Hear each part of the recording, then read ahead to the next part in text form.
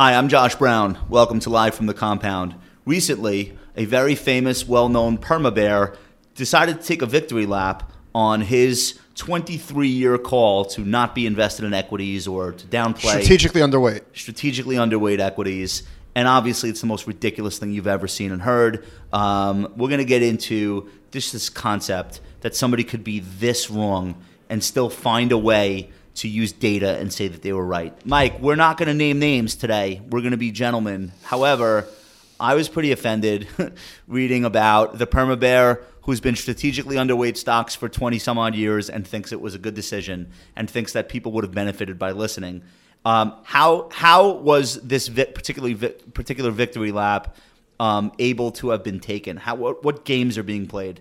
Well, the problem with this is that he says that he said, quote, "My consistent uber bullishness on Western government bond markets never seems to attract as much attention as my extreme bearishness on equities." So he's been saying buy treasuries and global sovereigns and be short or out of stocks. But the problem is... And he wants credit for the long bond call. Yeah, but the problem is, first of all, there's a lot that goes into a 23-year call. You know what I mean? Like, nobody lives in 23-year periods. Nobody woke up 23 years later after listening to him and said... It's the stupidest thing ever. But, yeah, but, I agree. But so the point is, there's records on the internet. We have the truth. There are receipts. And in 2011, he was calling for hyperinflation. Same guy. And if you're calling for hyperinflation, you do not want to own bonds.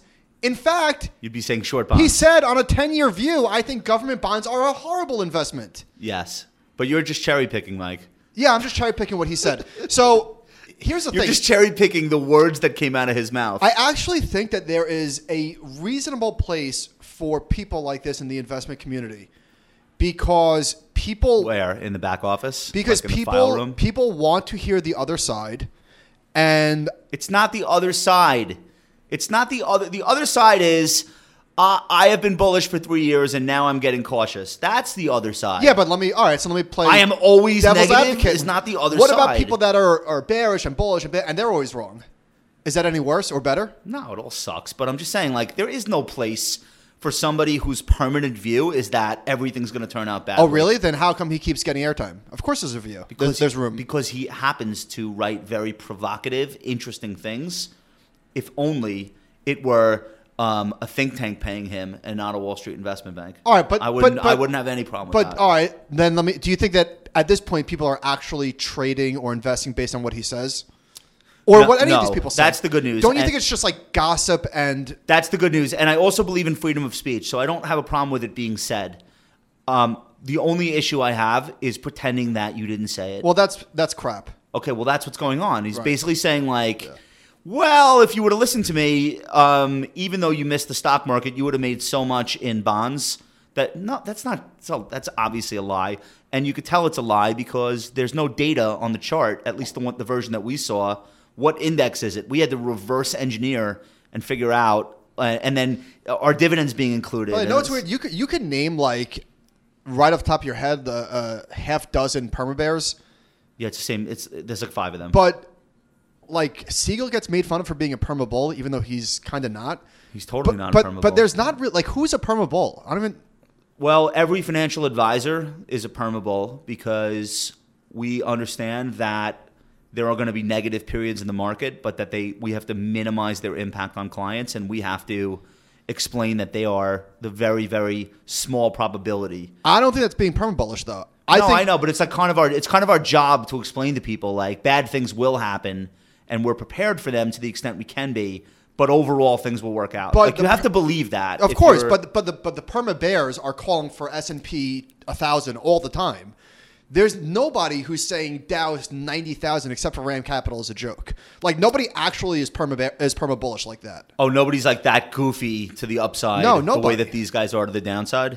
Right. Nobody. Well, the good news is that they almost none of them have any influence in terms of like the way money is being managed right now. Well, the people that they influence are people that want to be influenced. Like there's obviously a gigantic audience for end of the world shit. I went to one of those live and I met Doug Casey and he was the nicest man in the world to me. He never met me, never heard of me, but I was speaking at the event. It was in Vancouver. It was like a gold event, and then they had like this whole side channel of just psychopaths. But Doug was like very friendly, very reasonable, very calm. And then he goes on stage, and it's just fucking brimstone. It's like, but the room loves it. Everyone is there. Everyone is there for it. There are people there from Asia, from Eastern Europe, obviously Canada. They're there for that. They want that version where things were better when they were young. Now they're older. The world is going in the wrong direction. The world doesn't need them anymore. And they jiu-jitsu that into everything's going to fall apart. No, it's interesting. There's one young permabear or one young person screaming about the end of the world. Like, they all tend to be older people. Oh, yeah, I know he's talking. Like, will there be? He's my age. Will there be colleagues of mine, or maybe colleagues, people my age, in 20 years? Will there be permabear? Yeah, but you know what they are though. Those people have gravitated more toward crypto, and they don't have a beef with the stock market. They do not like central banking, and they do not like central planning.